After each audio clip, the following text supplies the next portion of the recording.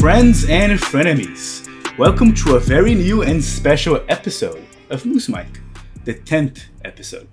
Today, we're going to get in between and talk about Twitch streaming and the platform and its pros and cons and how it works in general. As always, today I'm joined by Rodrigo. Hey, folks. And Stafford. Hello. Thank you. And we're also joined by a very special guest today. We're joined by professional streamer and mindfulness coach, and also an awesome human being, She Snaps. Yellow. How's everyone going? Great, man. I'm just happy to be here, man. Still breathing. And thank you for joining us, Snaps. Thank you for being here and being our Twitch expert. Not like all of us have some interactions with Twitch, but none of us are really professionals at it. Like I myself personally, I stream from time to time, but not really on the platform and following too much. So it's good to have another perspective, right? Yeah. I'm throwing massive air quotes over the expert thing. I'm sure there's plenty who would beg to differ on that, but I'll claim the title for today. Air quotes title, but a title nonetheless. I'm pretty sure you're the expert in here. As Arthur mentioned, he streams from time to time. Stafford, I think he mentioned before starting this episode, he has never watched a stream. It's not that I've never watched a stream. I only have started streaming, know. ever since they told me hey, so we want to talk about Twitch, and then I started joining your community, and from there I've been enjoying Twitch as a whole. So yeah, dope. You're the Twitch expert. Yeah. I'll take it. I'll take it in this group at least. With the four of us, I'll be the Twitch expert. Nice. Yeah. In that regard, can you tell us a bit about your experience of Twitch? I guess, how has it been ever since you've been streaming? It's a bit open-ended and big question, I know. That is quite open-ended. It's quite a big question. I fucking love Twitch. It's a shit show, but it feels like my shit show, you know? It's a beautiful thing in a lot of ways, like the fact that I'm here talking to y'all today because Rodrigo's been hanging out. That's fucking awesome. I love getting to know people on a deeper level, and I really enjoy what I do. It's just, being a woman online is a whole thing sometimes. Yeah. So it's incredible overall because it's completely changed my life, brought some amazing people into it, including my boyfriend and some of my very best friends. But it definitely takes a certain type of attitude to make it through streaming, especially being a woman. It can be real silly. For sure. And we wanted to go really deep later in the episode about that. But one of the questions that we got is also in regards to COVID. We try to avoid as much as possible in this podcast because, this podcast started because of COVID. We mentioned COVID every episode. That's a lie. We mentioned COVID every single episode. It's COVID and Tiger King. We can't avoid it. Okay. It's part of our brand. No, see, no. It's part of our brand. We try. You bring up we Tiger never King. succeed, but we try. So in that regard, one of the questions is how COVID has affected you as a person and also your streams as a whole, because pretty much you spend a bunch of time in your streams and getting attention from all your followers. But how does this world-changing thing has affected you to you as a human being and also towards your streams as a whole? Oh man. Well, I've been working for the past year or so on trying to plan a move from Chicago to Phoenix. And shit kind of got crazy, wound up having to make this move sooner than I had anticipated in the midst of COVID. So I had to plan a nearly cross-country move in the middle of a pandemic, which is quite wild to imagine and then to have been through it. And it was a little scary because my boyfriend currently has some health issues. He's dealing with what we think is a hernia, according to the one doctor he's been able to see on it. And there's massive concerns about what COVID could do if he were to get sick. Because we're both healthy. I feel confident in our immune systems, even though we know that COVID hits people kind of regardless of that. We, each of us personally, felt relatively secure if it weren't for the fact that when they told him he has a hernia and he's not even supposed to laugh too hard because if he does, he could kind of rupture his gut basically.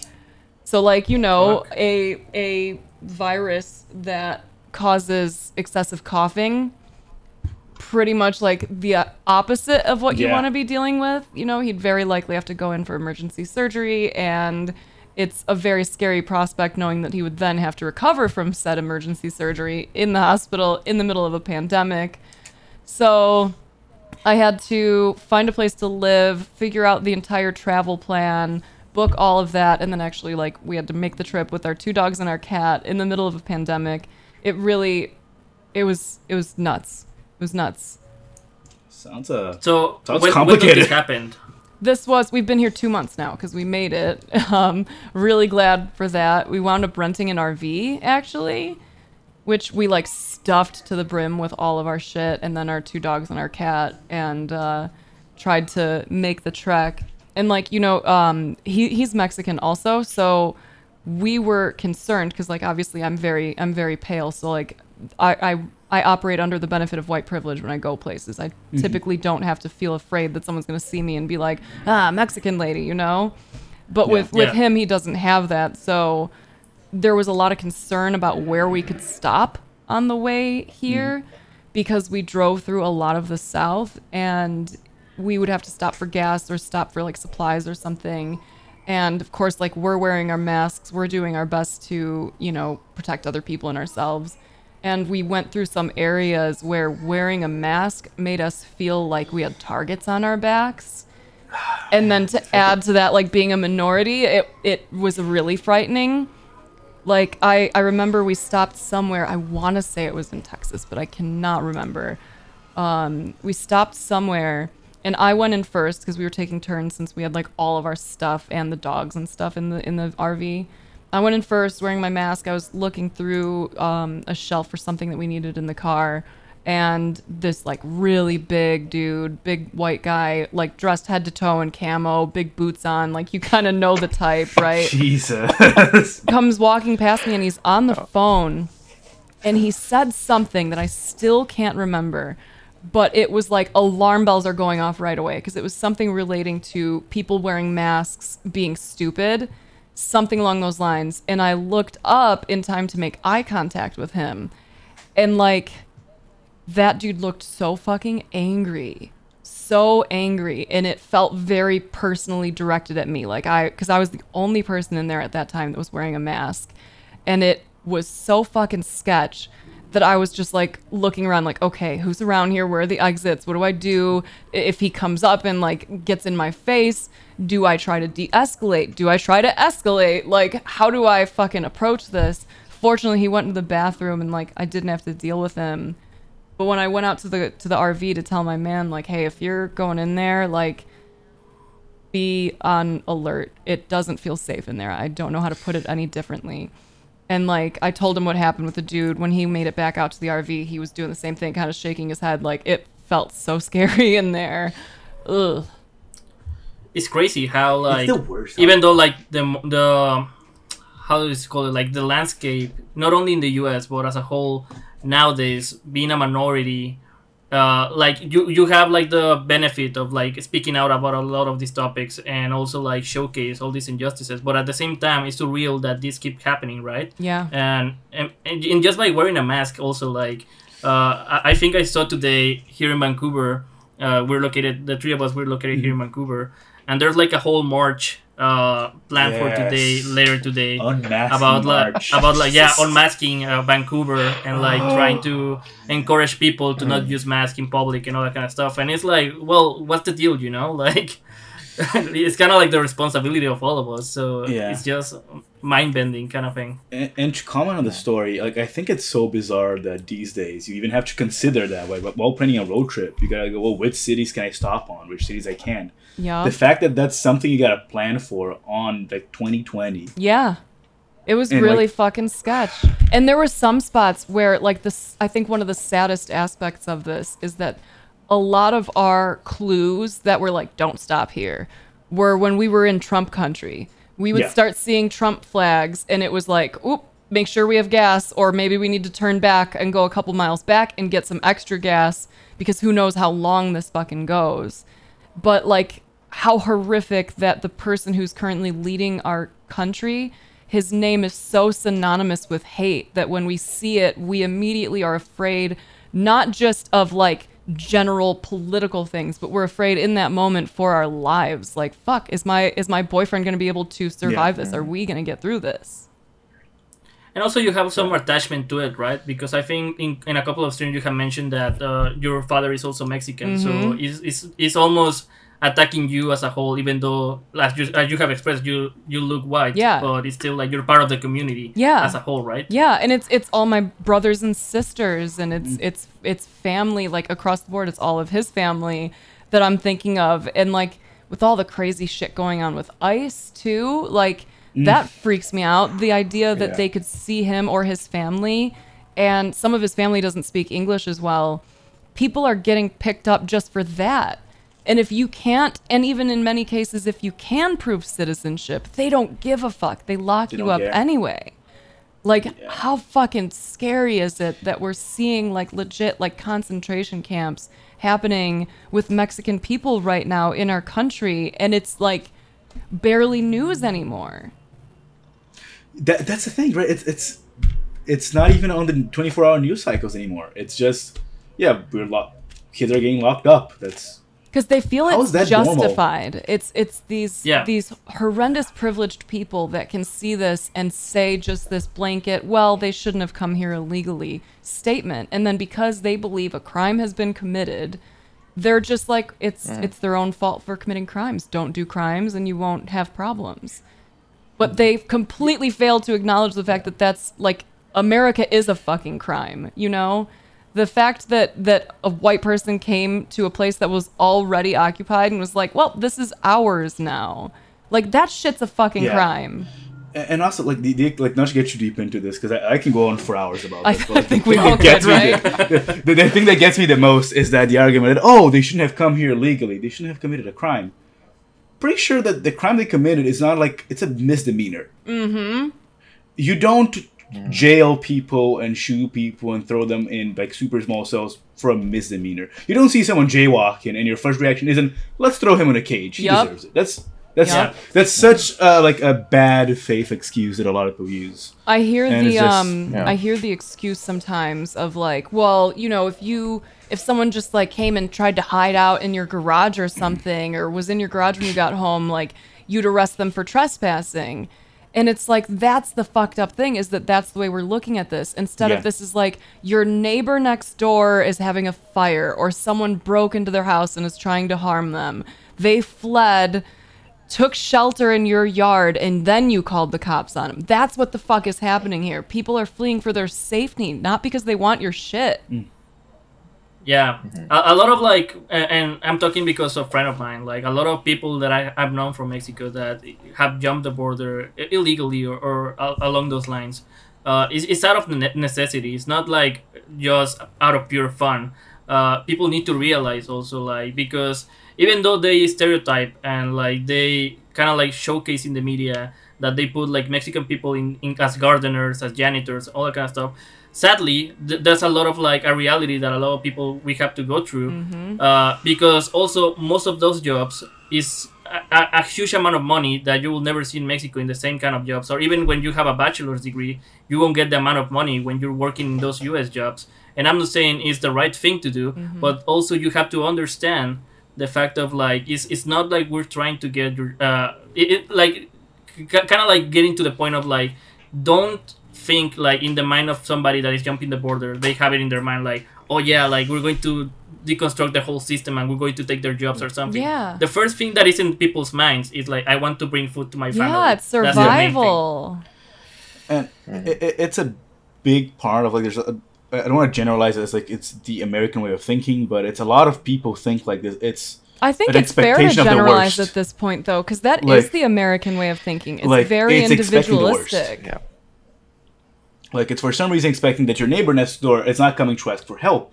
He's coming to steal from you. Yep. It's like expecting the worst from people. Yep. And it's the same with the mask situation. Yep. You don't think scientists and researchers are telling you to wear a mask just because they want to help you, but you think they're doing that because they want to control you, because they want to take your freedom. It's expecting the worst out of anyone it's not you is what brought a lot of these situations on. And it's a scary place to be on, honestly. It's really fucking freaky, and it's so crazy to be to be here now and to be thinking like we were raised with this like American pride really instilled in us.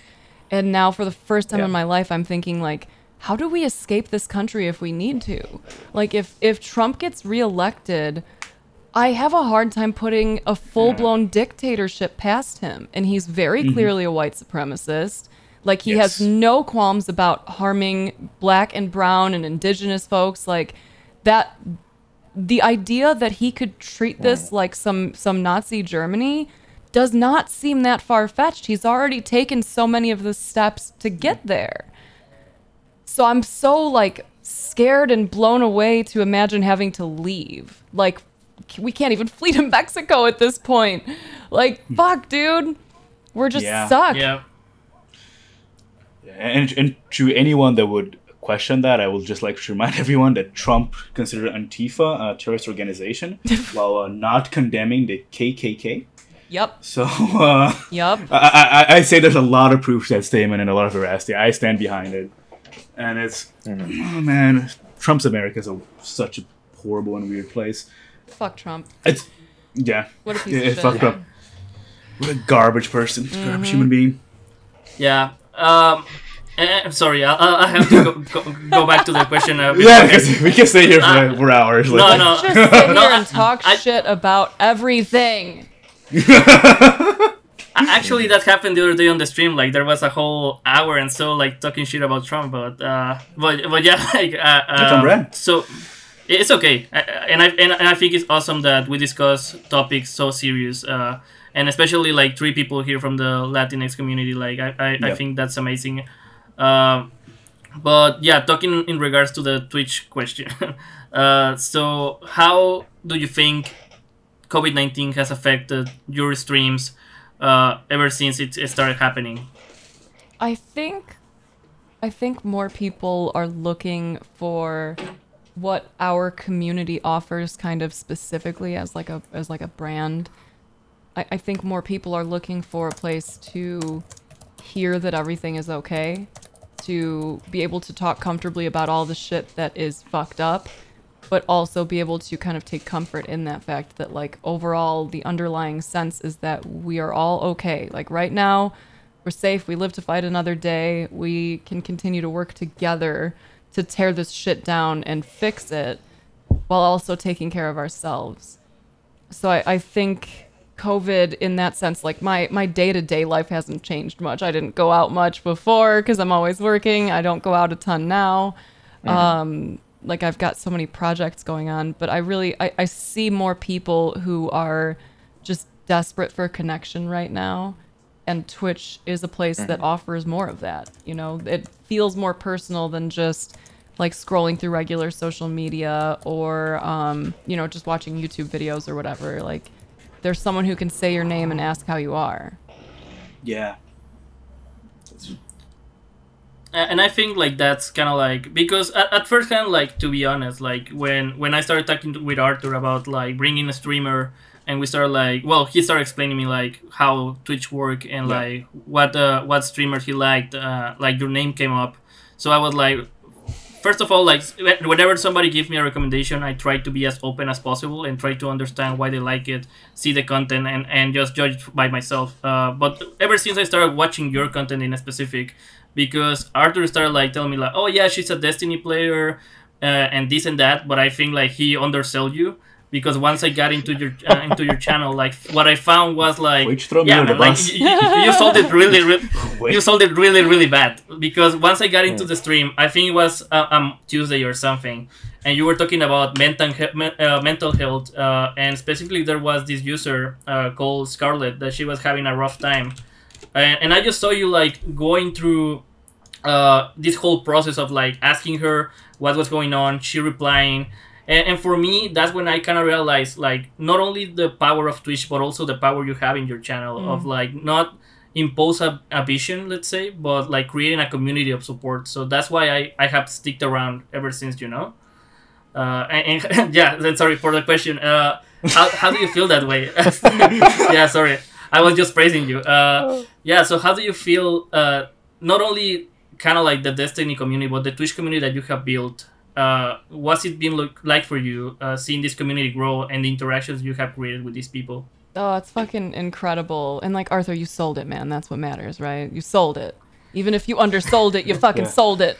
I gotta say, the underside of this bus looks pretty cool. it's well made. Yeah. Oh, man. Hey, Legit, I got him though. to watch it. Yeah, like you made it happen. If you were in sales, like it counts, right? You get to ding the bell. There you go. So like Props to Arthur.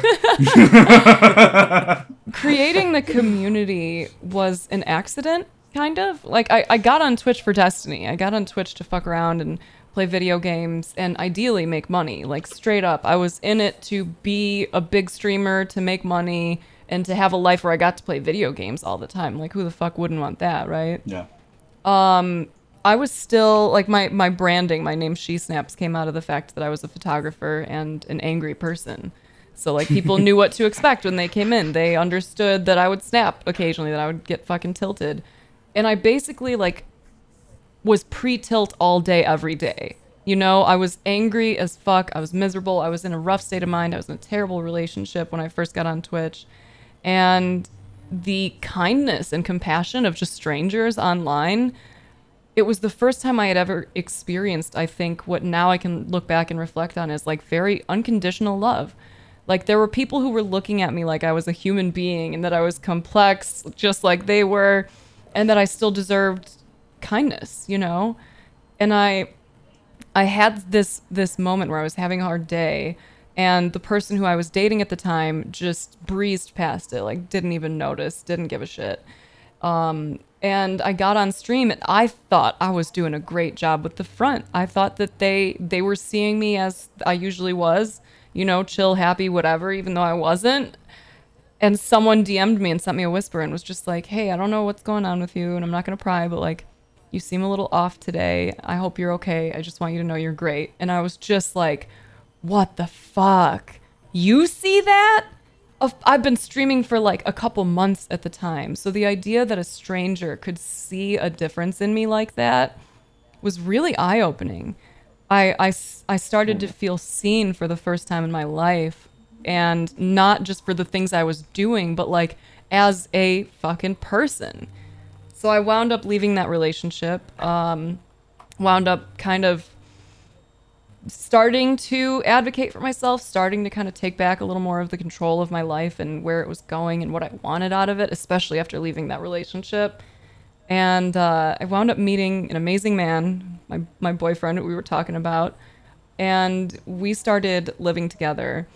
And I had a moment one day where I woke up and like I said, I was angry almost all the time. Like I would wake up angry over the dumbest shit. Most of it was directed inward, but I was always looking for that opportunity for someone to try me so that I could take the anger I was pointing at myself and just redirect it at them.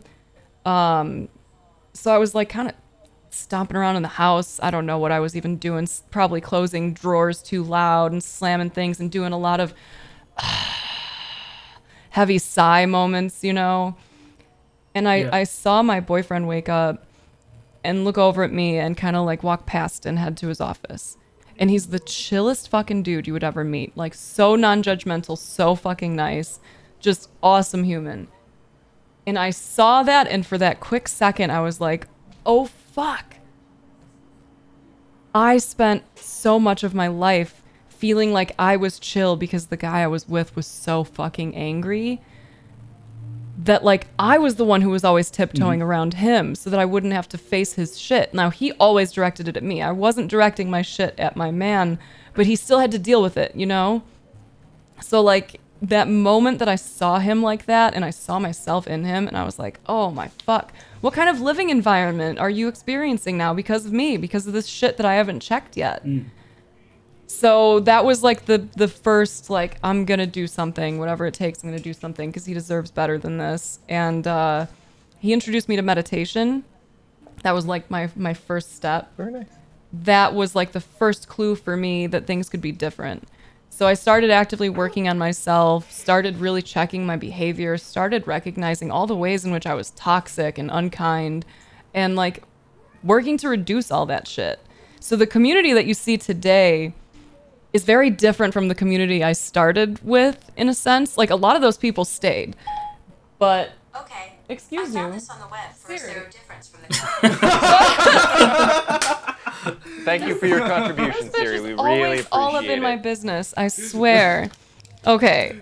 Anyway, mind She had to be a mind good your input to our business. Trying to get me on Google right now. So like we used to when trolls would come in and say nasty shit online, we used to roast them because again, I was angry. I was looking for someone to try me. So if you came in and you said some stupid shit to me, then I was like, ha ha ha ha, you picked the wrong one, buddy. Fell into my trap. Exactly. And like my friends and I were always very kind of toxic to each other online. You know how the gaming, especially in like FPS Yes. games, can be. And after I started feeling better, after I started like letting go of my anger and letting go of a lot of the kind of internal shit I was dealing with, I didn't want to do that anymore. I didn't want to pick on the people who came in acting like a fool because I understood that they were just complex humans like myself and could be going through who knows what, could have experienced who knows what before that. And I wanted to be that person that could show them some compassion, that could show them a little unconditional love. So I started changing it and saying like, hey man, can't talk to me that way. If you apologize, you can stick around. Tell me what's going on with you. Like, you're obviously going through something, whether you're sad, angry, bored, whatever. Like, this is a community where you can get weird and we can talk about it. And surprisingly, a lot of people have actually taken us up on that offer, have actually apologized for the crazy shit they've said, and then stuck around and explained why they felt like it was the right thing to do at the time, like whatever it was that had them follow that impulse. So my original community, when I was streaming Just Destiny, I can't remember. It was somewhere between 100 and like 200. I want to say I was like in like the 150 concurrent viewer range when I was like at the peak of my career in Destiny. Mm-hmm. And when I started spending more time in the Just Chatting directory and started talking a lot more about being more compassionate, when we made a rule that we don't meet negativity with negativity, we meet it with compassion or silence, I lost a huge chunk of my community. I lost a huge chunk. I basically had to start over. So I wound up starting to stream to sometimes 30 people again, you know? And what you're seeing now, like what you, Rodrigo, got to experience as you started coming and hanging out, and, you know, Arthur, like you're seeing now what has been a very slow and steady kind of increase in individuals who wanted to be a part of something bigger. You know, like feeling more like this, the entire purpose of my channel is to be for the community, not for me. Yeah. That's super awesome. And I have really felt it ever since I joined your community. Like it just feels like such a safe space right from the get-go when you enter. And also I wanted to dive into a little bit of that because you mentioned like this experience that happened when you were in a bad spot and somebody whispered you, and then like all the development that you have done just by realizing your own self-conducts, either through gaming or through like all these experiences that you can go on of meeting people. I see that there's a lot of arguments nowadays that it's kind of like, this is my persona online and this is the real me kind of thing. Yeah. But I just think like as things keep evolving and we are almost connected through our phones, let's say 24/7 almost every day, and we're streaming or we're like doing videos or this and that kind of line has been blurred to a point. So from your point of view, how much has our real life and our virtual life has matched to make a whole different kind of like identity, let's say? There are still some people who go persona based for their online career, and I imagine that there's a certain sense of freedom in that, but I also feel like there's probably a little bit of restriction, because if you're operating as like a character, a lot of times people don't like the idea of characters evolving or changing, you know? Like if Dr. Disrespect suddenly started doing yoga, people would be like, fuck this man, I'm out, right? But like for me, because my brand is based on me personally, even though I went from being the angry, like fuck your shit up person to actually doing yoga streams, people were following the journey along the way because I talk about my personal life. I talk about a lot of the shit that's going on. I talk about the stuff that I fuck up. I talk about all the ways I struggle, you know? So I think that there is more potential for growth depending on what your goal is with your online career, if you do go self-focused and you choose to be authentic and vulnerable, I think it opens you up in a lot of ways where people can recognize all the little ways in which they identify with you, they can connect to you. And it also gives you that freedom to change and not lose people, because the essence of you will always be the same, you know? Yeah, of course. Yeah, no, 100%. And so you mentioned like the people that just do a career out of making a personality, right? That's something like I always wondered. And do you think like that some of these people like just use like, oh, it's not me, it's a character, right? As more of a like as an excuse sometimes, because that's a feeling I get, like especially like you mentioned Dr. Disrespect. He did a few like questionable things in his Twitch career before his disappearance. Yeah, whatever it is that wound up causing that. But like I feel like a lot of times he would hide behind the fact that, oh, he's Dr. Disrespect. I think it can be, like, depending on what the character is and what they do. I think certainly there's room for someone who typically, like, their character is a jackass. They do a jackass thing that turns out to be more than just your regular jackassery, and it's incredibly culturally insensitive or something. They're likely to be able to just be like, but he was in character, whatever. Yeah. So, like, there is room for that, absolutely. But I don't know that that's necessarily, like, a problem of it, because I'm sure there are plenty of other people who do character work that is more fun and upbeat, you know? And not to use it as an excuse. 100%. Mm-hmm. Yeah. Another question I had is, since you mentioned how you interact a lot with your community, right? You do shows for them, you do yoga with them. And I've seen other creators talk about, I think more related to YouTube with this, but I see other creators talking about these... where sometimes they get these parasocial relationships where your audience knows everything about you, but you don't know about anything about them. Have you ever like faced issues like that where you go to a con or an event and you get to meet a fan, like they know everything about you, but you don't even know their name? It is a weird thing. Like that's a fucking trip, man. Because I go to those cons and stuff, and I'm always expecting to meet the community members, and I don't really draw like a distinction in my mind of like, you're gonna meet people you know already, and you're gonna meet people you don't, you know. So like I remember having like a meet and greet line. I think it was last year at Guardian Con 2, and like this happens every time. There's always someone who comes up who's like, "Hey, I've been a lurker in your chat for like your entire career," and I'm just like, "What's your name?" And I have no memory of it. Like they never even said hi to me, just nothing. It's a little bit of a trip. Like it's not uncomfortable in that sense. It's just kind of wild to think like, whoa, you have this like whole sense of who I am. And up until this second, I had no notion that you existed. That must be, it's what you said. It was such a trip. It's strange. It's cool, but it's strange. In terms of like running into issues with that kind of relationship dynamic that happens between like a streamer and their community members, I work hard to make it very clear what I am and what I am not to people.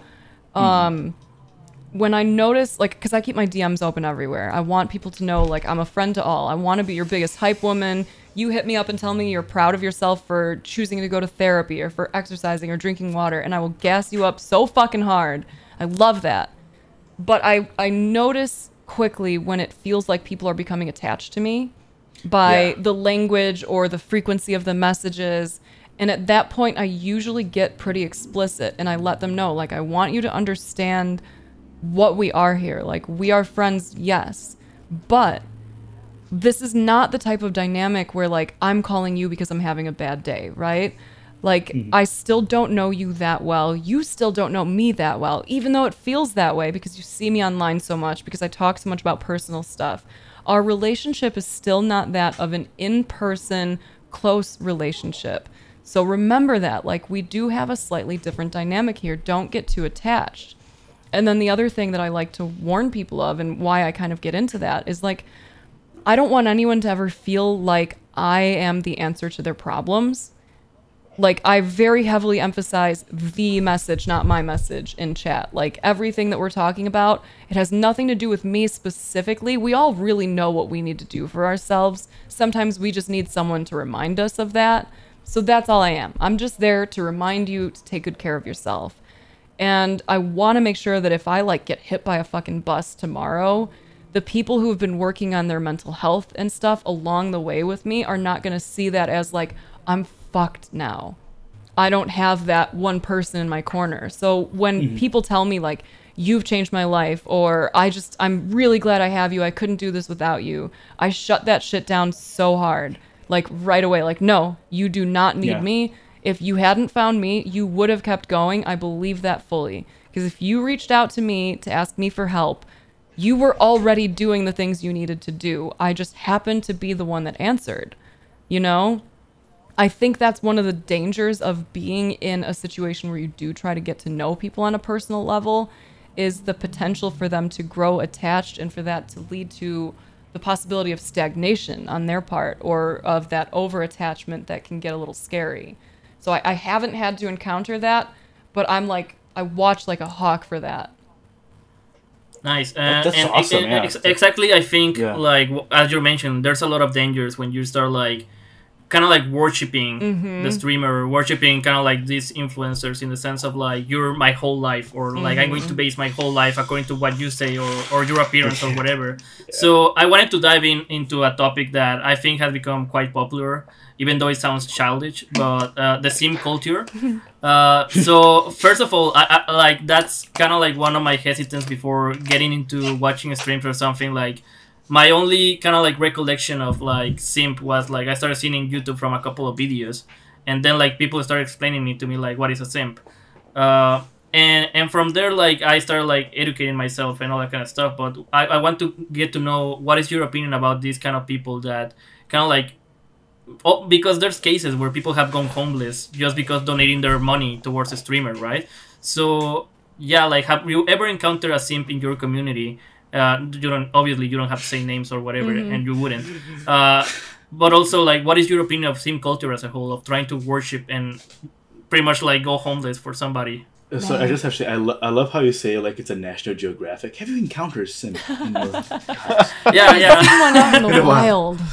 Yeah, I love the way you said like that. like a National Geographic thing, right? Like, the simp is a... Yeah, if I you hear they develop like to wash simp, their food be sure before they to eat it, check like in. raccoons. What was that, Stafford? I think I talked over you again. I'm sorry. That's fine. That's all right. As Rodrigo and Arthur can testify, I usually hide during these things. But He's a silent no, I type. was just making a silly joke comparing it to like a medication commercial. If you develop simp, be sure to reach out to your doctor immediately. Yeah. Yeah, that's fair. Honestly, it's funny because my community's going to laugh when they hear this now. We purged the word simp in our chat because I think the whole fucking notion of it's just another iteration of the white knight bullshit. And, like, I'm trying to reduce labels, not add more to them to, like, hyper define people into these bullshit categories. And I definitely wouldn't want to encourage the behavior of any kind of idolization or hero worship. Like, people who idolize me, I tell them the same fucking thing every time. Like, dude, there is nothing special about me. I'm the same fucking person as you. Like, we're all very complex and we are all very powerful. Like, there's so much we can do. So for anyone to, like, put someone up on a pedestal, like, we try to eliminate that potential in the community pretty hard. If people make simp jokes even, like, we're not going to perpetuate that culture, or that notion that there even is such a fucking thing as simp culture. You know what I mean? Yeah. Like, we're not going to carry that forward. We're going to let that word die off in the way that, like, white knights has slowly started to disappear, and the word cuck has slowly been being used less. There's always going to be some kind of bullshit terminology that people try to use to undermine the kindness of, like, a man trying to be kind to a woman or whatever, you know? Like, that, it's just irritating. But the idea, like, of what you were kind of defining as a simp, that someone would go and, like, go broke for another person, definitely don't want that. when people do big donations or tips, like I know I and a lot of other broadcasters thank them repeatedly and then typically ask like, are you sure? Can you swing this? Like, please do not tip me if you cannot afford it. Like, I want people to live and survive, and I do not want them to feel obligated to support me. Because if Twitch no longer offers a reliable income for me, okay, I will move on to the next thing. I've had 1 million jobs before. I could potentially have 1 million jobs in the future. I don't give a fuck. I'll start over again. I don't need anyone to like go broke or be living off of like saltines for the sake of me. For sure. And like, has any donation in the past like has made you feel uncomfortable within the message, or just the quantity that has been like given to you in that moment? It's funny because it's typically the lower tip amounts that wound up like one of them being like gross message included. Like, you know, if they send me something and then say like call me baby or something, I'm usually like ugh. Or they'll send me like a small tip and then be like, do this for me now. And it's like, bitch, that's not how this works, you know? But like the majority of, or at least the only ones I can think of, all of the like big tips that I've gotten on the channel of people who are like extreme supporters have been from just really fucking nice people. And I understand that they're in a position where they feel they can help. They want to support what we're doing. And it means a lot. Like, I haven't had any large ones where I'm like, uh-oh, are you going to do a chargeback, you know? Yeah. Also, like, you have clarified a bunch of times in the stream that you, like, redirect this just to also give back to the community, right, with the podcast. And I would like to maybe, if Arthur doesn't mind, to talk a little bit about bars, because I think that's an awesome initiative. Yeah, and since we're also doing the documentary about Black Lives Matter, like I think Stafford that is directing that documentary will have like a lot to say towards that. Yeah. So can you explain what is bars, how it started, and like what are you trying to achieve with bars, please? Yeah. So Bars is a now recurring weekly segment we're doing on my channel that is, it stands for Becoming an Anti-Racist Society. The idea behind it is to have more conversations about racism, what it is, what it isn't, all the different ways that it can manifest, so that we can check ourselves and start to grow in our anti-racism work. Because I only recently, in the past 2 years, I want to say, 2 years, became aware of the idea that racism is inherent within us. Especially, you know, white people raised in like the United States, this current society especially, but it's fucking everywhere, right? So recognizing all of the little like biases that I had not checked, all of the things that I just did not notice because I didn't know I was supposed to notice, you know? Like I benefited from privilege for so very long that when it finally became clear to me how much I had missed, I was like, holy shit. A friend of mine, Bossy, gifted me a book called Racism Without Racists. And I was maybe like 2 chapters in, and I was just like, holy fuck, man. Holy fuck. Like, I knew it was bad, but I didn't know just how pervasive it was.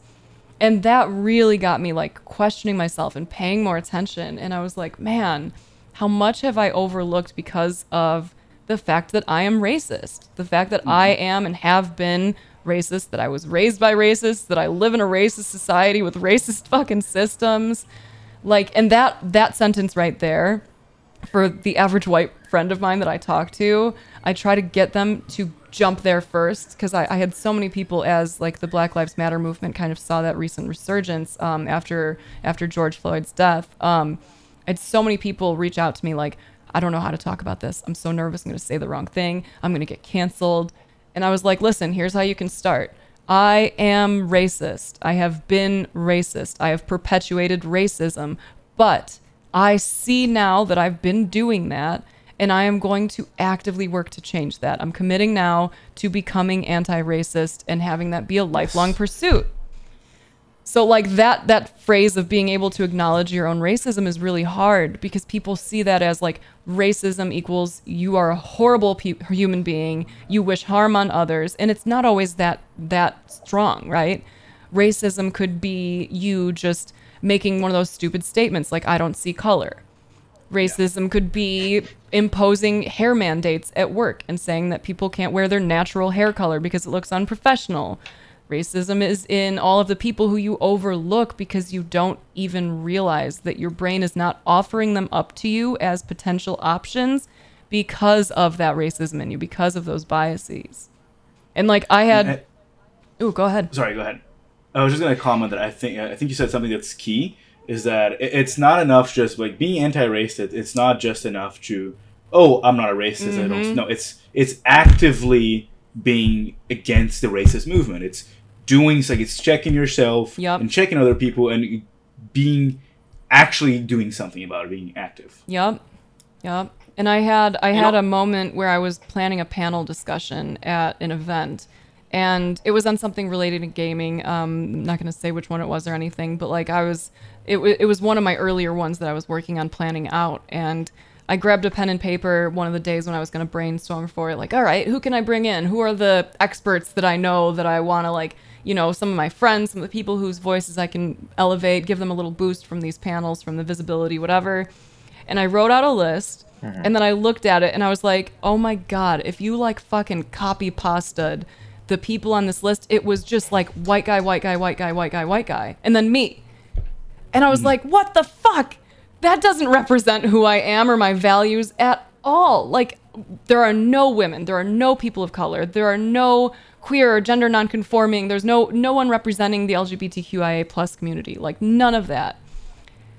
And that was like such a fucking slap in the face for me. Like, oh my God, I didn't even realize. I wonder how many other things I have done in the past where I didn't reach out to friends or didn't involve them because my brain didn't offer them as an option, because I went to kind of those societally mandated views of like, these are the experts. It's white guys. Always find a white guy. They'll tell you what's up, So then I sat and I like scrapped the list, and I forced myself to think deliberately, like, okay, who do I actually fucking know that is an expert on this and isn't just another white guy that like came to my mind first.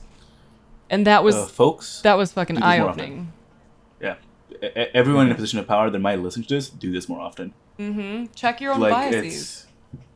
It's incredible how, like, especially in gaming, like, I've seen a lot about, like, IGN and all these big news corporations for gaming, how they just overlook everyone that's not a white dude.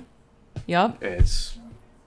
Yeah. And also, I think, like, we need to realize, as you were mentioning, like, as a big statement that is, like, saying, I'm racist, like, it's not only to the white community, like, anybody can be racist, and we have been racist, like, I also mentioned it in one of the streams, I think from yesterday or something like that, that we were discussing the upbringing in Mexico specifically, like, the upbringing is like pretty much you're racist, sexist, and all classism, like all this kind of stuff, like, are impregnated even in our language, and it's our responsibility to start like deprogramming ourselves for the sake of like moving as a society as a whole. But some people seems to have like a hesitance or a resistance towards it because it's just they don't want change. That's it. Like, people are fearful of change. And they think like, it's going to make me into a whole different person, but they don't realize it's like you can still be you. It's just like, don't be racist. You know? Exactly. Yeah. You're you, but with a wider perspective now. Yeah, and you think it'd be simple, but it's the thing, right? Maybe it's just me being pessimistic, but like I do think that the bigger the people, the big suits of the world that don't want things to change, right? I feel like it's not a case of ignorance. It's a case of knowing their privilege, knowing what they're gonna lose if they succeed. And they don't. They don't want you. They again. I love talking about woke Hollywood. How Hollywood only succeeds when it needs to, when it's profitable. I had a full conversation about that yesterday with a friend. Like, there's a lot of like, I think the worst case, like, people like that try to act like, hey, we are giving a voice to Black creators now. We are giving a voice to LGBTQ creators now. But they only do that on Pride Month, on Black History Month. They lock them to dead. It's this time of the year is their time. Every other time it's not. That's the idea behind bars, is to make it an ongoing thing so that people can see that these discussions need to happen, whether the news is showing the protests or not, whether all of these horrific tragedies that are happening at the hands of police brutality, like all of the different instances of it, the microaggressions, all of it, like it is still happening. And unless we all learn to check ourselves and do the work, then like we're a part of the problem, you know? So whenever we start out the bars episodes, I like to start things out by saying, like, we as a community have committed to doing this work, to eliminating all traces of racism within and without, the racism in us and the racism in our fucking systems. We have to come together to dismantle this. So we have those conversations, and I'm really glad we do. We've got a nice, diverse crowd that of our friends that are all involved in this, and now we have like a weekly rotating spot where we bring someone in and interview them and talk about things. And it's so nice because one of the things that a friend of mine expressed was their frustration over the fact that they feel like they only get invited to participate in diversity panels. And we didn't want it to be that. We didn't want it to just be this is a diversity panel, we do it once. The only people who show up to this are the people who already know, you know, because like at diversity panels at events and stuff, the people in the audience are, you know, people of color typically, or they're people who are already aware of racism and they're there hoping to see some support, to get some connection, right? We didn't want it to just be that like this is all us talking about our issues together, but there's no change because we already fucking knew. So that's one of the things that like doing it on my channel benefits, is that I do benefit from the privilege of being viewed as a white woman online. So people are gonna come into my stream and enjoy the content and stick around because it feels like a comfortable place for them or whatever. And then hopefully on Friday nights they'll tune in and be like, wait, what's this? And then recognize, oh, fuck, you know? And I've gotten a bunch of those oh, fuck messages of people saying, like, this one thing, I did not realize I was doing that. Holy shit, I'm going to stop. And, like, one thing that I'll say to kind of add to that for all of your wonderful listeners is, like, if you are especially a white person who just recognized the atrocities that are happening in our world, if you are finally seeing just how bad it is and you're seeing all the things you've done wrong in the past and everything, let go of the guilt and shame and just work on moving forward. And especially do not approach a black person or a person of color and ask them what you should do to change yourself or to get rid of your guilt. Do not put that on them. Please. Leave them the fuck alone. Please. This is a you problem. And it's not something you have to take personally and hate yourself forever because of. It's in our systems. It's in us. You really didn't have a choice up until this point. But now that you know you have a choice, make the right one. Do the fucking work. Yeah. Nice. That's powerful. Yeah. Yeah. Dude, when we eventually do a podcast about the Black Lives Matter movement and the documentary, I think it'd be interesting to have you back to talk about bars and how it's progressed, how many people you've interacted with. I think that's very nice. It's a pretty good initiative, especially like from someone that came from the gaming community. I feel like that's super important because it's a community where a lot of people just go, oh, I just want to play video games. I don't want to think about that. It's my escape, right? And I feel like these shouldn't have really that big of an escape for that. That's a topic they need to address. Yep, that's something we've talked about a lot. Is like when COVID hit, and it was, you know, and I'm gonna say just COVID because that's what the extent of my ignorance was as well, right? It seemed like we were in at least a safe enough space that I didn't have to be doing the daily work of, you know, sharing all of the voices and talking about Black Lives Matter and all of that. So when COVID hit, I put out 3 weeks of free content on my podcast. I streamed for, I think, a month straight, maybe even 2 months straight. Like just no days off because I was thinking about all the people out there that were freaking out and were stressed and were worried and we're going to be looking for an escape. And I wanted them to know that they could come and feel comfortable and safe and have someone who was going to tell them like, look, we're all just taking this day by day. We're in this together, whatever. So I put out as much positive content as I could and I flooded the internet with like positive memes and just silly stuff. Like I was encouraging other people to do the same. Let's get rid of just COVID content and all of the fear around it, and let's try to add a little bit of fun into it, because there's only so much we can do with COVID. It's stay the fuck home, wear a mask, wash your hands, you know, the kind of usual stuff there. So like having an escape from that made sense to me. But we've made a very clear distinction that what's going on right now, what's happening in our country and in our world, what's going on with the Black Lives Matter movement, what's happening to, ICE, what's happening with ICE to the Mexican and Hispanic communities, what is happening with indigenous folks. Like, this is not something that you should be escaping.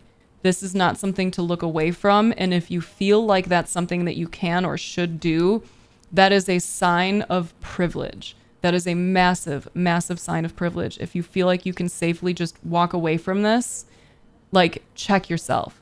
And that doesn't mean that you don't prioritize your own health. Like, don't spend all fucking day, every day online consuming content and retweeting it and sharing it and all that. Yes. Like, you do need to take your time for your own well-being. But if you have, like, muted it and, like hid it from your timeline because it hurts, work on that. It does hurt. It's supposed to hurt. That hurt is what you will use to turn into action so that you can actually do your part. And those of us who benefit from that privilege are the ones who should be working the hardest here. We should be that, metaphorical human shield at this point. We have benefited enough. We have some safety and security in that. It's time for us to do our part. 100%.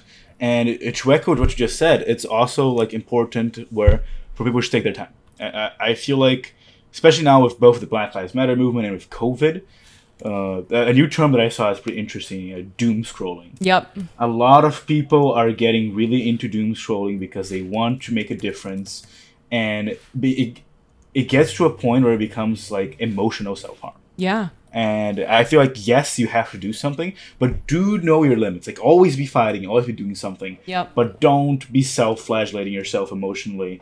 Take a break sometimes. Yep. I Yep. feel like that's an important thing to be said. But again, sorry I have to move the question back to Twitch a bit.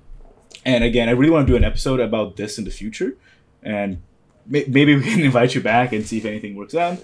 But back to if Twitch. You want to be back. If you want to be back. Oh, this has been a terrible experience so far. I'm about to just, block, unfollow, unfriend, bant. No. Yeah.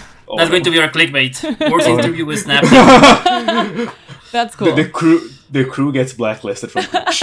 Yeah. This is the episode description. Yeah, but regarding Twitch, you mentioned that normally you go to cons to meet other community creators. Even, I think you mentioned community managers. How is that experience with the Destiny community, the gaming community? Like, how's your experience with other members of the community? Like, mostly positive ones, right? Yeah, and also with Bungie themselves, right? It's typically great. And Bungie, like, straight up, dude. Bungie is fucking great. Everyone at Bungie has always treated me kindly and, like, very down to earth, Like, I'm really grateful for that, because I love fucking around with them, and I try to say the word bungo at least once when I'm with them, because I love to see their faces change. Do they not like it? Oh, they hate it. Ah, that's good to know. Yeah, so I try to drop it at least once with them, just, give them a little, gotcha. Have the DMG give you the stare. Yeah, but, like, they've always been so fucking nice to me. And I think in general, like, they care so much about the community. And, like, I got to go to one of the first summits that they did. And at that summit, it was so clear that, like, every employee at Bungie wanted to hear from us. It did not feel like, because we would have these, like, sessions, and we'd have conversations, and then we'd have breaks. And in the breaks, and, like, when we'd have lunch, everyone, all of the Bungie staff would just be wandering around, and, you'd end up at a table with someone who designed this and someone who did this, and it was fucking rad. And none of it felt like they were being told they had to be there. Like, when I used to work my corporate job, they tried to force me to go to the birthday celebrations, and I was like, bitch, I got work to do, So when I did go down there, it was begrudging. I didn't want to be there. But they never felt that way. It was so nice and calm and casual, and they all... Like, you can see the fucking excitement on their faces. Like, they like working at Bungie. They like what they do. They like the game. So that was fucking rad. Any interaction with anyone there has been awesome. And you mentioned like this interaction with Bungie as an awesome company, but what has been kind of like the interaction with Twitch as a company, like with employees or just like with some here and there? Almost that's a very important non-existent. Non-existent? Yeah, like, you know, Twitch is huge, and like only some people get partner managers. I only recently got one who I still have to reconnect with because it was in the middle of the move when he reached out. But like by and large, we don't really have a ton of access to people at Twitch. I've been fortunate to know some people who were able to help answer some questions, you know? Like I've known people in various roles at Twitch. But like with Bungie, I can talk to the devs and I can talk to the community managers and I can talk to the designers, and we can like get to know a lot of the people in that roles because they're so public about it. And So we definitely don't have that same access. You're telling me you have a direct hotline to Luke Smith, is what I'm hearing. You have a hot call. I mean, realistically, yeah. I'm close with the people he's close with. You know what I mean? I know who I'm DMing when he breaks the Crucible again with Stasis. I know where I'm sending my DMs. Oh God. No, but like for real, they're very like everyone I've met there has been awesome, just really kind people. And for the most part, the community managers of other gaming companies that I've worked with have been kind. The majority of the streamers and stuff that I see at events, like, you know, there's always going to be the big-headed ones that are like, "Ugh, I've got this many followers and this many subs, don't even look at me." But like they're fewer and more far in between, I think. Like it's by and large it feels like the community as a whole is really fucking rad. Yeah, I wanted to say this, but like I don't have much experience with Destiny. Twitch is probably the only Twitch experience I have that I follow a lot. I follow smaller games sometimes, but Destiny's a constant one, and I do get the feeling that like Destiny is a really non-toxic, with the exception of some places. Like if you avoid, like if you stay on Twitch and you go to Reddit, for example, if you stay on Twitch, Yes. all the creators on Twitch, most of them tend to be super positive, Yeah. and super encouraging, and that's just so great. Yeah. And I think we honestly have to thank some of our like founding fathers, we could call them, of like the Destiny directory on Twitch. Because I remember when I first started on Twitch like 5 years ago, and I remember getting hosted and rated and stuff, and then hearing that really wasn't a thing in other directories, that elsewhere on Twitch, like if you're playing COD or if you're playing any other fucking game, when the streamer ends their stream, they just end their stream. The viewers disperse, go wherever the fuck they're going. And that was one of the things that was being praised about the Destiny directory, is they had created this kind of culture of when you are done, send the love on, help someone else out. I hadn't heard of like hosting and rating until after them. So like Goth and Broman were massive in terms of how that all worked out. Like it was this really kind trickle down effect of them saying like, look, as a community, this is what we're going to do. You know, we're going to pass the love on, and we're going to support other positive streamers and have community events. And then of course they had that first meetup in a bar that has now turned into GCX, which raised how many million for St. Jude last year? Like, it's nuts. Yes, for those who don't know, GCX is an yearly event where streamers get together to try to achieve donation goals, which go straight to St. Jude. Yep. Nice. It's an amazing event. Bungie themselves now has a spot on GCX. It's pretty an amazing event, and it's super nice to see. Yeah. Especially in times like this. So, like, also talking about that, like, you and, for example, other creators in Twitch, giving back to the community, giving back as a whole, like, trying to make all these efforts to doing some great stuff. And you mentioned it at the beginning of the episode, talking about how it's like being a woman in Twitch, dealing with some misrepresentation, some people just trying to be trolls, sending lewd messages, horrible messages. Can you tell us a little bit about the experience and how do you see like that, not culture, but that kind of like attitudes happening on Twitch ever since from the conception? Yeah. I mean, like, gaming in general has been not the coolest place for women for a long time. Like, I I don't know any women who started off feeling comfortable on voice comms, like especially in like anything competitive. Like it's so irritating. You would pop up to say something and then suddenly there's that chorus of, is that a girl? Is that a girl? And then it's gonna go one of two ways. Like it's either gonna go the route of them being like, fuck this, go make me a sandwich, or they're gonna switch and then it just turns into like, what are you wearing? What are you doing? No, your voice sounds nice. You know, like the real creepy shit. So like gaming in general has not necessarily been friendly to women, even though women make up a huge chunk of the gaming industry, you know? So like starting on Twitch, there are a lot of things to be frustrated about. Like people tend to think that it's easy for a woman just because if you're like good looking, you're going to get more viewers and that translates into this massive career. But what they don't understand is that typically the people who come in because you are an attractive woman or a woman in general, the ones that are drawn in by just that, they don't tend to stick around. Like they get banned, they get booted because they're creeps, because they're acting like fucking weirdos, because they're all over making nasty comments, whatever.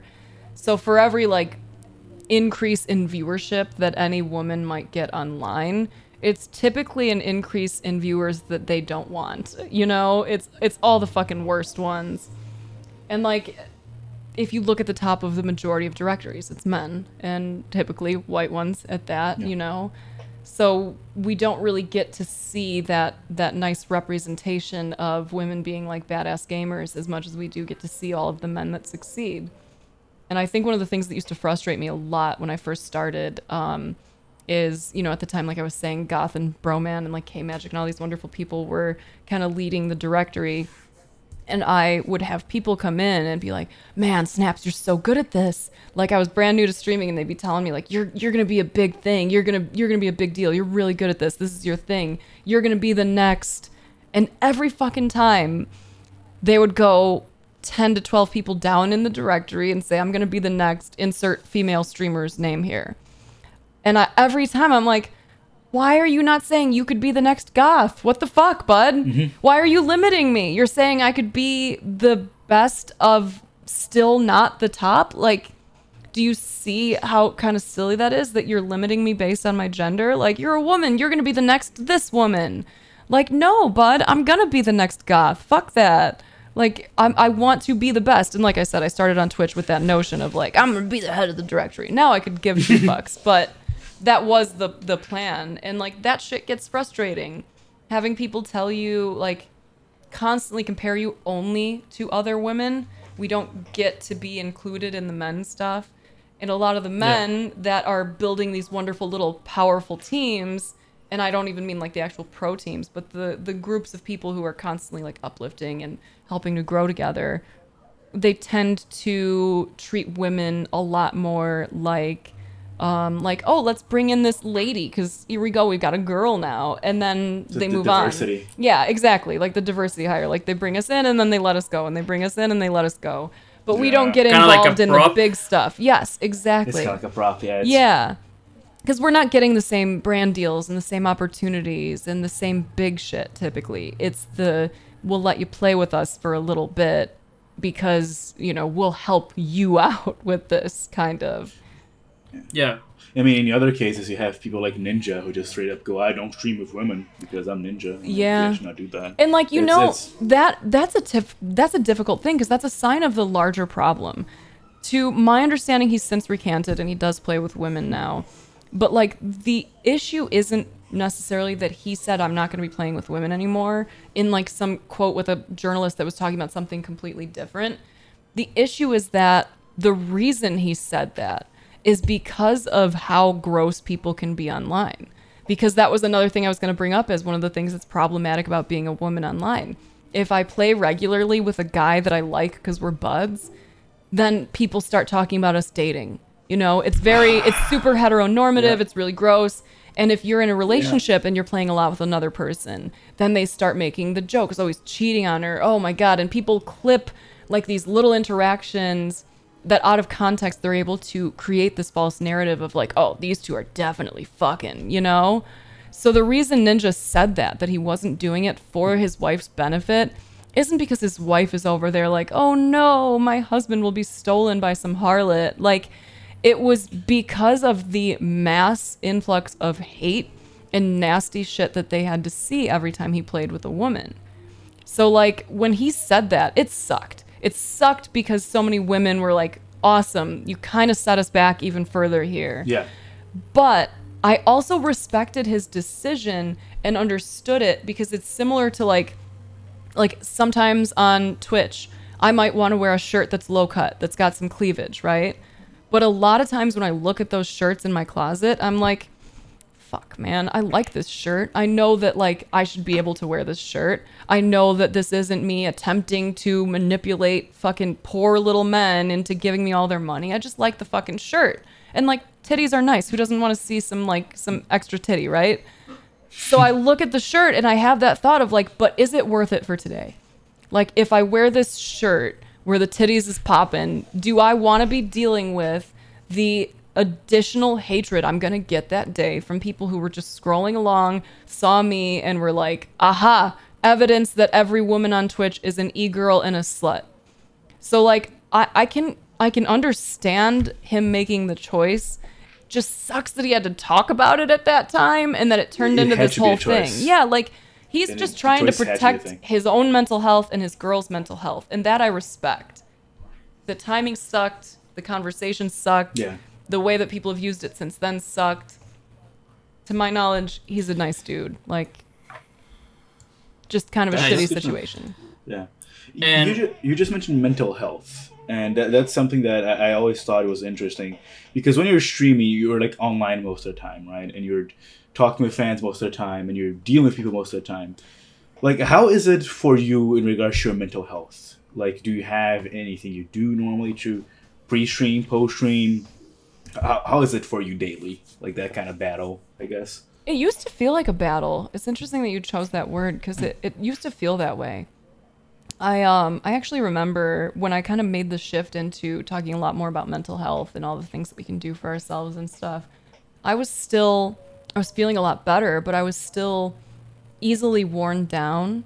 So, like, I would get DMs from people who were having a hard time, who were looking for just someone to listen to or talk to, or someone to point them in the directions of resources or help them as they, you know, ponder whether they should see a therapist or not, whatever. And I would have to work really hard to get myself in a certain state of mind before I felt comfortable sitting down and going through my DMs. Because, like, some of them are heartbreaking, man. Like, some of the stories that people share with me are some of the most awful and tragic things you can imagine.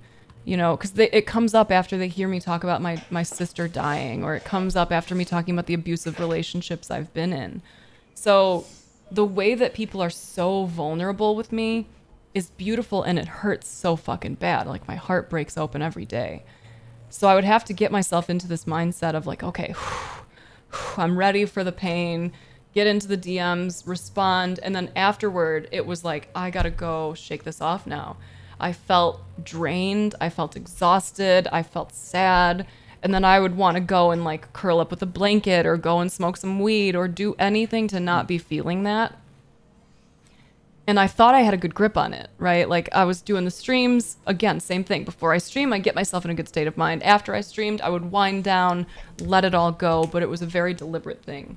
I went to GCX 2 years ago, gave a talk on mental health, ran some panels, did the thing, and this was, you know, after I had started feeling better. So I'm thinking, I'm good, I got this, you know, I'm ready to go and meet people, and expecting it to kind of be similar to the years before, where it was mostly just fucking around, people who wanted to meet and say hi, get an autograph, whatever.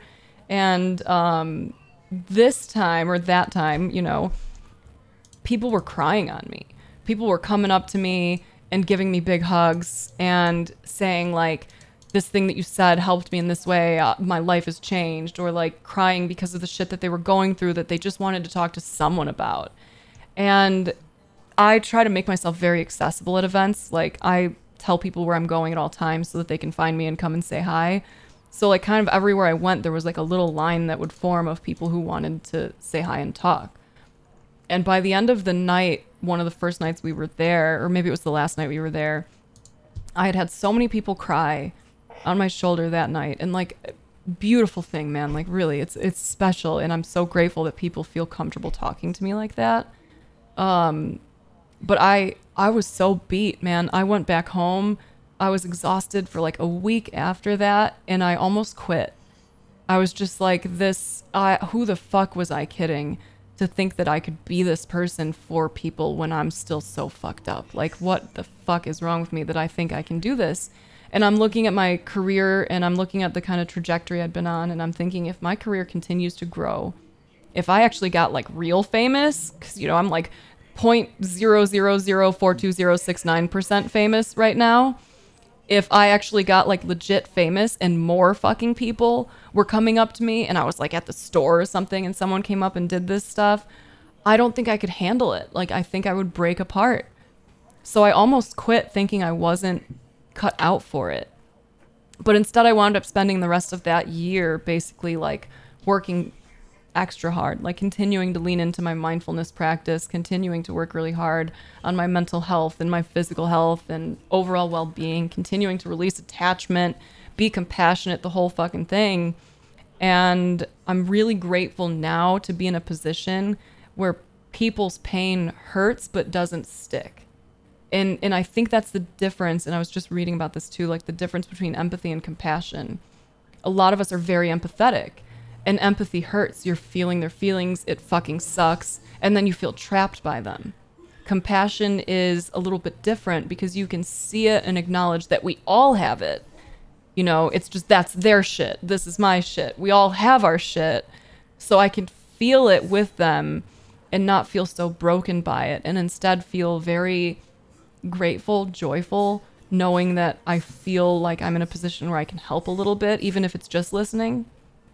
So now I don't have to do the wind down after stream anymore. I went and spoke last year at GCX, and the audience was much larger and the lines were much longer, and the same thing happened, lots of emotional conversations. And on the end of the second night, I had gotten there at, I think like 6 a.m. that morning, because I had so many things planned for the day. Like I had 2 or 3 panels plus my talk plus like a meet and greet plus. So I got there super early that day, and I was on the floor like the entire day, just going from thing to thing to thing after eating, like letting people know where I'm at. So like just talking the whole day to people. It was like 3 a.m. when we finally were like, well, I guess it's time to go. And I was still jacked up. I was still so happy. I was animated. I was like, fuck yeah, man, I got this. This is great. I'm so happy to be meeting all these people and talking to them about what they're going through. So like if people want to help others, if they want to have a community kind of like ours where they can get into it and they want to be that shoulder for people, it is imperative that they work on themselves even harder, because ideally you can get yourself to a situation where when someone wants to offload their shit, they are taking it and handing it to you. And instead of you carrying it and then you later have to go and work off on your own on how to let go of this shit, it's more like you went to someone's place and you're helping them to clean their house. They hand it to you and you throw it in the garbage. Cool, you don't want this? All right, let's get rid of it. Cool, you don't want this? All right, let's get rid of it. So now I don't feel burdened by people's stories. I'm able to lean fully into the humanity of it and be like, fuck, man, this hurts. I'm crying with you. My heart is broken. But it's only able to break because I love them so much, you know? If I wasn't able to love myself and others in that same way, I wouldn't be able to feel it in that same way, and I wouldn't still know that, like, at the end of the day, everything is still okay. Like, we're all still safe. We're all still working through this. Things are okay. And I think that's really powerful, but... It is really powerful, yeah. No, yeah, for sure. That's powerful. But also diving into what Arthur said, you as a content creator, you started having like followers and like started like having these personas. Well, not personas, but having like this attention from different social medias. Nowadays, there's a lot of people that look at this and they go like, I want to be that, right? I want to be like, I want to have that much followers. I want to do this and that, without sometimes thinking about either the consequences or the responsibility that is having that amount of followers. I wanted to bring up 2 cases recently that happened on Twitch. One is Sweet Anita, that said the N word because of her Tourette, and all the hate and all the cancel culture that was trying to be pushed towards her. And she had like this massive audience of like 3,000 people watching her per stream. And also Olana's death, that she committed suicide. She said that it wasn't due to the fans, but she was also like somebody that I've seen like some videos and talk about a lot of mental health, just like you.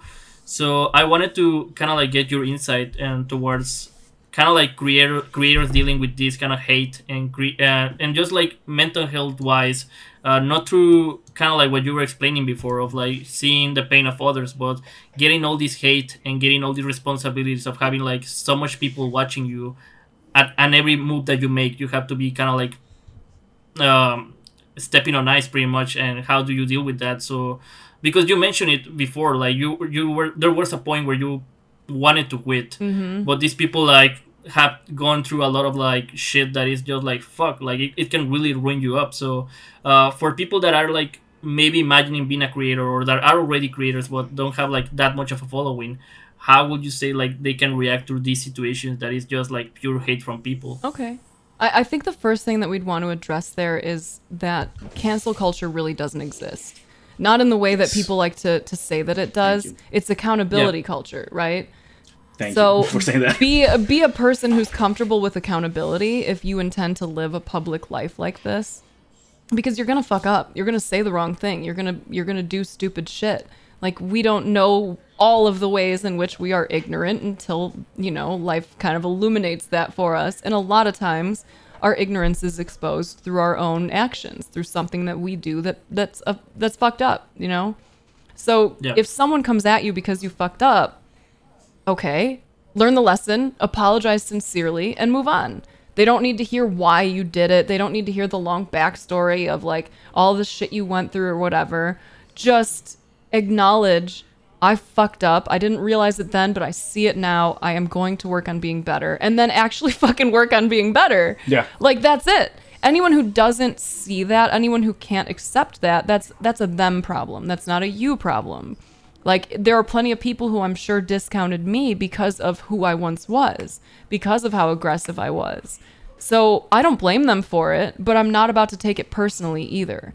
You know, like, everyone is on their own trip right now. The stuff that they direct towards us by and large is about them, not us. So be comfortable with being held accountable, learn how to apologize effectively and compassionately, and then plan on being a person who works on yourself daily, because you are going to find out very quickly when exposed to a global audience just how much you don't know. And that has been so eye-opening for me, because I was very, very misogynistic before I got on Twitch. Like, we talked about, you know, recognizing that I'm racist and have been racist. Twitch also showed me all of the internalized bigotry and all of the internalized misogyny that was in me as well. Because I used to think that women who streamed on Twitch and did any kind of like sexualized content were terrible. That they were the reason why we across the board as women were being treated unfairly. But it took some like, oh shit, you know, some like conversations with smart people from the community who were kind enough to talk to me to make it clear, like, wait a minute. No, it's not on them. If someone goes into Caseytron's stream where she's very like kind of satirical and lets things get wild, and she doesn't mind that they talk shit, if they leave her stream and come into mine and start off that same way, it's not because of her, it's because that fucking idiot doesn't realize that we're two different people, right? Because they created this category of girl gamers, e-girls, whatever, and put us all into it, doesn't mean that we're all the same and that we all want to be treated the same or that we all do the same shit. And then even past that, recognizing that, like, who the fuck cares about sex work and about women who do sexualized content? Like, make your money, girl. 100%. Like, if they can 100%. use your beautiful body to sell a fucking cheeseburger, you can use your beautiful body to make money and buy some fucking snackies for yourself. Do your thing. So, like, Twitch will expose all of the ways in which you are ignorant. Be ready for it. Be excited for it. Be willing to apologize, learn, and grow. And then you're safe, because cancel culture is bullshit. No one's actually getting fucking canceled. It's just people being held accountable, and then their communities tend to split. And people being... most of the time people that are being canceled, they still have a platform. Yep. They still have a way to evolve. It's not really canceling as much as you said. It's being held accountable. Yep. It's like again, we had the most recent case of J.K. Rowling getting canceled. J.K. Rowling still has a huge platform. She can still sell millions of books. Exactly. Pretty sure she's not canceled. Her community is just now divided between the people who are going to support her bullshit and the people who are like, oop, nope, I'm out. Fuck this. Yeah. Which is part of evolving and growing up as a creator of any type of content. Honestly, is what you said. You gotta be ready to be held accountable. You gotta be ready to learn and grow as a person. Otherwise, Yep. And did you have like any experience, let's say like beforehand, did you kind of like check the comments and see something negative and it hit you, but now you don't care or something like that? Oh yeah, all of this stuff. Yeah. But that's, this goes back to just the notion of not taking things personally, because if you are dealing with some shit internally, if you hate yourself and then you get online and someone says they hate you, it hurts. Because it connects to something that you feel is accurate. If you think you fucking suck and someone tells you you suck, it hurts because it feels like they're telling you the truth. If you think you're ugly and someone calls you ugly, it's going to hurt because it feels accurate. So it's super important to like yourself, to work actively on that, because it's not something that develops on its own. Our brains have a negative bias. We're not really wired to like or love ourselves. We're wired for survival. So when you recognize that, like, the shit that people are going to say has nothing to do with you and everything to do with them, you can let it go a lot faster. Stop taking shit personally. Make it a plan before you even get online to view everyone else's outbursts as projections of their own shit. And it's very easy to see it too, because I'll be in the middle of a stream and just having a good time and someone will come in and say some shit and it's like, man, you just found me first. I get it. Like, this is such a blanket statement. You just wanted someone to talk shit to. I was the first one you found, or maybe the fifth, but I'm not going to let that shit hurt me. Fuck that. It's important to know who you are, what you're doing on the platform, because if your goal is just to be the biggest Twitch streamer, I suggest you look deeper. Find out what you actually connect to about being online and see how you can expand that. I have a podcast on my Mind of Snaps podcast called How to Start, where I talk about how I think it's super important to go more general with our views for life. We tend to be wired into this notion that we're supposed to define ourselves based on a certain career path, and streaming is no different. But if you look at the root of what you actually want out of it, suddenly your options open. So for me, my goal or my purpose is to add value to the lives of others. I can do that on Twitch. I can do that through writing. I can do that through conversations. I can do that through picking up litter outside. I can do that in a million different ways. If I had limited myself by saying I want to be the best or the biggest mental health streamer on Twitch, then suddenly everyone's my competition. Everything is hard. I'm focused on the numbers. But if I'm looking at the root of why I wanted to be the biggest mental health advocate on Twitch, it's because I want to help. It's because I want to add value. So I stay with the root, So if you get on Twitch with a good root, it changes things. If you can do that without taking things personal, it changes things. For sure. And let's say that happens, because you were mentioning, like, if I was more famous or if I got more audience, I would like to do this and that. I think one of the cool things that you do is, like, I see you constantly reading when you're in the stream and programming like these one-on-one sessions through the Patreon.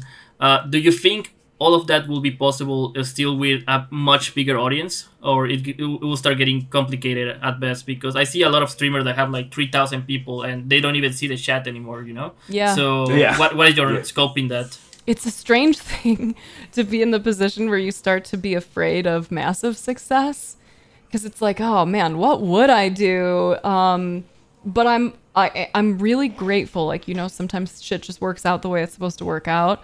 I'm a very fast reader.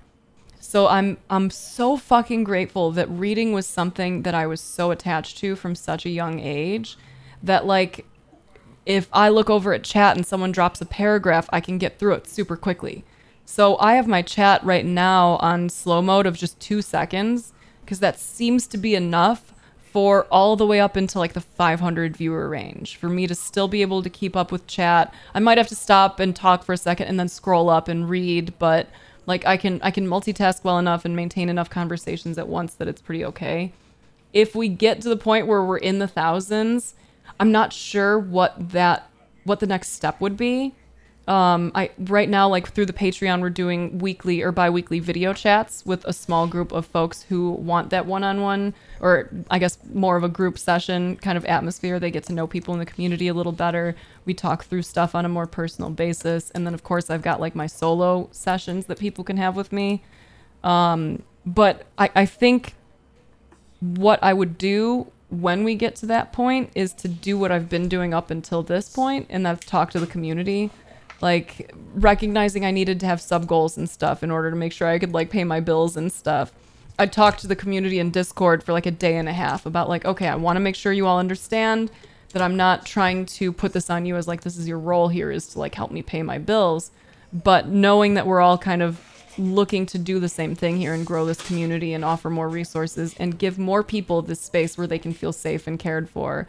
What goals do you think would be appropriate? How would we work on this? Like, what should I offer in return? All of that. So if we get to a point where we're at thousands and I can't keep up with chat anymore, I would go right to the community and say, like, what do y'all think we should do? Do we set up some subscriber-only chats sometimes? Do I do more offline, like, video chats where I can have up to X amount of people there? Whatever feels like it's in the best interest of the people at the time is probably what we'll do, and just see where things go from there, you know? For sure. That's actually super awesome, honestly, and I have to say, I feel like communities like yours, super positive communities, do so much good to Twitch ecosystem in general. Like I personally have not had the greatest experience with gaming communities for the longest time, not knowing how to speak English correctly or speaking with a bit of an accent. Like communities like yours make such a huge difference in the whole ecosystem, right? Because you not only help all these people, but you also show other people that want to do stuff like yours that there is a path, there is a way of doing it. And I just need to commend that. And so we don't steal much more of your time because it's been a minute. I do have one final question for you, which is actually from a friend of mine who's a big fan of yours who asked me to ask this. Ooh, fun. So I have to ask for him. And he asked, what is the biggest lesson you learned since you began streaming? And if streaming and creating content is the main goal for you for the future? Okay. The biggest lesson I've learned was to work on myself first. Especially like for people who go on this kind of mental health journey and start working on themselves and like trying to work on letting go of their baggage and stuff, you get to a point very early on where you're like, I did it, I'm fixed. Now let me fix everyone else. And what I have really learned through, you know, trial and error here and through definitely doing and saying the wrong thing plenty of times is you cannot force change on other people. And they don't want that from you. Like we all like the feeling of accomplishment of recognizing our own shit and working on it. So if you want to help your family, your friends, your community, anyone, just lead by example. Get yourself so balanced that they see that and say, oh my God, you seem so peaceful. How the fuck did you get there? And then you can share. But don't overshare. Share whatever it is that feels right in the moment and let them continue to ask questions. Let them feel like it is truly up to them where they go from there, because it fucking is. Like, you know? So that would be the biggest thing I've learned is really to just, even in some really extreme cases of shit going on in my personal life, like, if someone else is acting like out of pocket, the first thing I do is I go and work on myself. Like, okay, so they're acting out, they're kind of wilding right now, that's fine. If now I know to expect that, I can work on myself so that I can still be compassionate and kind to this person while they're acting out, you know? So I would say that's the biggest thing is when in doubt and pretty much all the time, just be working on yourself. Like, you're not broken. There's nothing wrong with you, but we all have room to grow. And if you are actively looking for that every day and finding all those little ways that you can, you're going to be blown away by how much your life changes. And like, we've had people in the community who did this, who took this mindset and were like, that's it. I'm going to lead by example. I'm not going to worry about anyone else, what they think of me, what they do. I'm just going to focus on me, on feeling good, on feeling peaceful, on knowing how to live this human life without feeling overwhelmed by it. And a lot of these people got promotions out of nowhere. Like, I've had legit so many messages of people sending me a private message saying like, yo, I just got a promotion out of nowhere. My boss came up to me and was like, your attitude has been so different. People in the office are different now because your attitude is different. This is so great. You're working even better. Like, you're more detail oriented, whatever. And they just get promotions. Like, relationships are improving, friendships are deepening. It's a fucking really beautiful thing to see. So always start with you, lead by example, and lead with compassion. As far as where my career is going, I have a lot of aspirations. There's a lot of things I'd like to do. I'm not overly attached to any of them. But right now, I just made an investment to get a new laptop so that I could start writing more. I have some intentions of writing some books once things are safe. I plan on traveling more and speaking again. We had intentions of launching these mindfulness retreats starting like after we moved to Phoenix, and then COVID hit. So trying to plan a retreat with a bunch of people where we travel and go and stay in a small space together, probably not ideal. I have a nonprofit also that's currently on a leave of absence that's dedicated to serving folks that are facing severe financial crises or homelessness. I wanted to bring that back in kind of coinciding with the mindfulness retreats. And what else? Oh God, there's a lot. It seems like it. Like I said, like since I've changed my mindset to my goal being add value to the lives of others, I've recognized all of the different ways in which I can do that, and I still have so many ideas that come up like every day. So who knows where Twitch is going and if it'll always feel like this wonderful place for me, but if it doesn't, it doesn't matter, because that's what I'm going to be doing, is just focusing on trying to add value. If I can write a blog post or a book or speak or just work a regular fucking job again and be kind to the people around me, like that's what I'm going to be doing. That's very inspiring. Wow. Yeah, That's amazing. And just to wrap it up, yes, we always do recommendations at the end of the episode, and also is related to the topics that we're talking. So for this episode, we were thinking about doing recommendations of like a streamer that people should be watching, or like you will like to people to turn their eyes to him or to her. So do you have any recommendation in specific? Okay. Yeah, I'm gonna plug my friends from bars right now, actually. Because Rec, I definitely suggest that everyone go and follow her. She's fucking awesome and hilarious. Her username on Twitch and Twitter is Rec1568.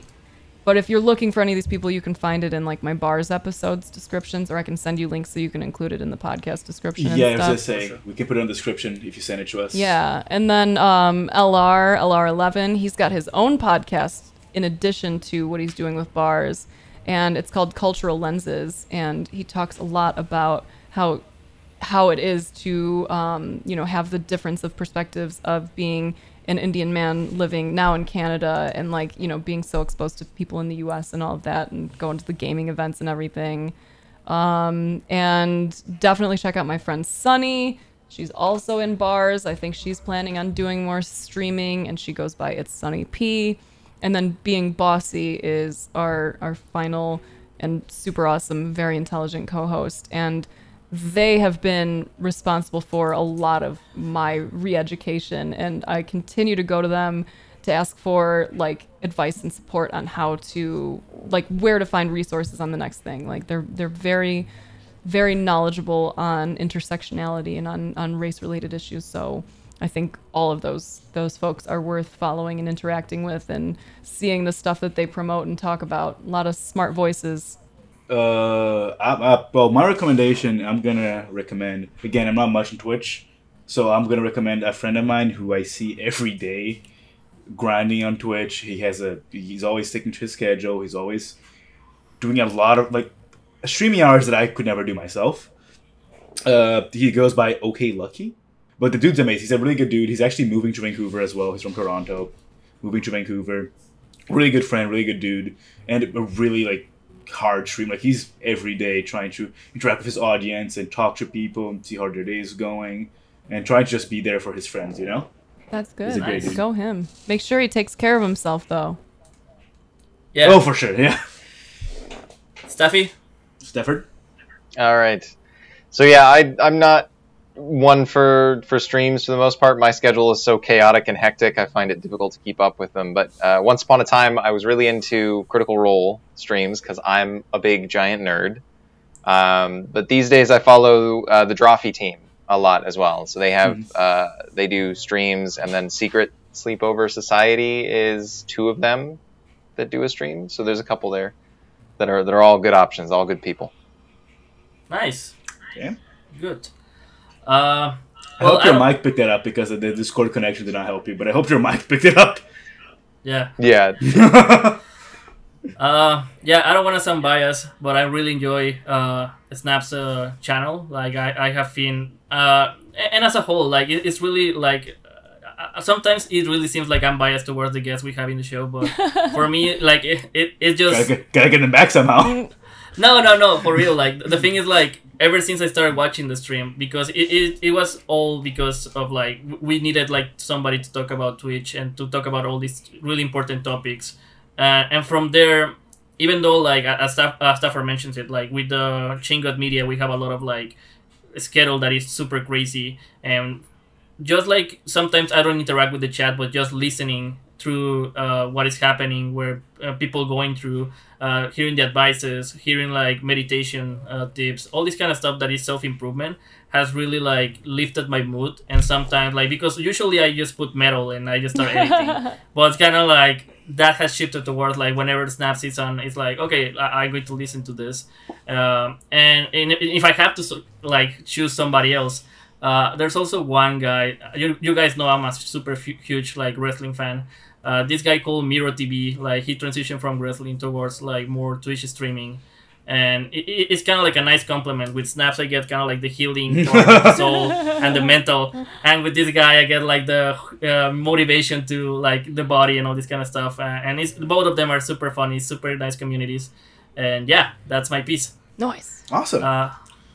Awesome. Thank you again, Snaps, for coming over and giving this honestly super insightful conversation on not only Twitch, but on self-improvement and on how to grow as a person. I think it's an important conversation that we should be having a lot. Honestly, I think we'll avoid that. So thank you for joining us and being here and talking about all these insightful topics. Thank you again for having me. And just as, like, a final parting thing for your community and for you to pass on to your friend who might be locked into that grind mentality, we have an acronym we use to try to help ourselves check in on kind of a bare minimum level.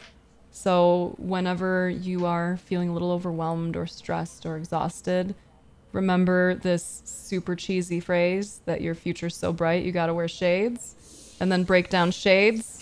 Shades stands for sleep, hydration, air, like go the fuck outside, take a walk, diet, exercise, and stillness, which could be meditation, it could be journaling, it could be a lot of different things. But if you are working to bring as much of each of those things into your life as you can, we're looking for, like, 80-20, you know, do your best. Know that you're going to have plenty of days where you don't get great sleep because you want to fuck around with your friends. You're going to have those days where you don't exercise because you're busy. You're going to have the days where you eat the whole fucking pizza even though you know you shouldn't. Just try to balance it out, 80-20, and just remember shades. Sleep, hydration, air, diet, exercise, and stillness. Awesome. That's, again, it's not normal that a podcast I don't have much to say because I don't have anything to contribute. I normally talk too much. This is the opposite of it. Well, thank you, Snaps, for joining us. Thank you, Rodrigo and Stafford, for bearing with me every 2 weeks. And thank you, everyone, for watching. We'll see you guys in 2 weeks. Hopefully, you stick around.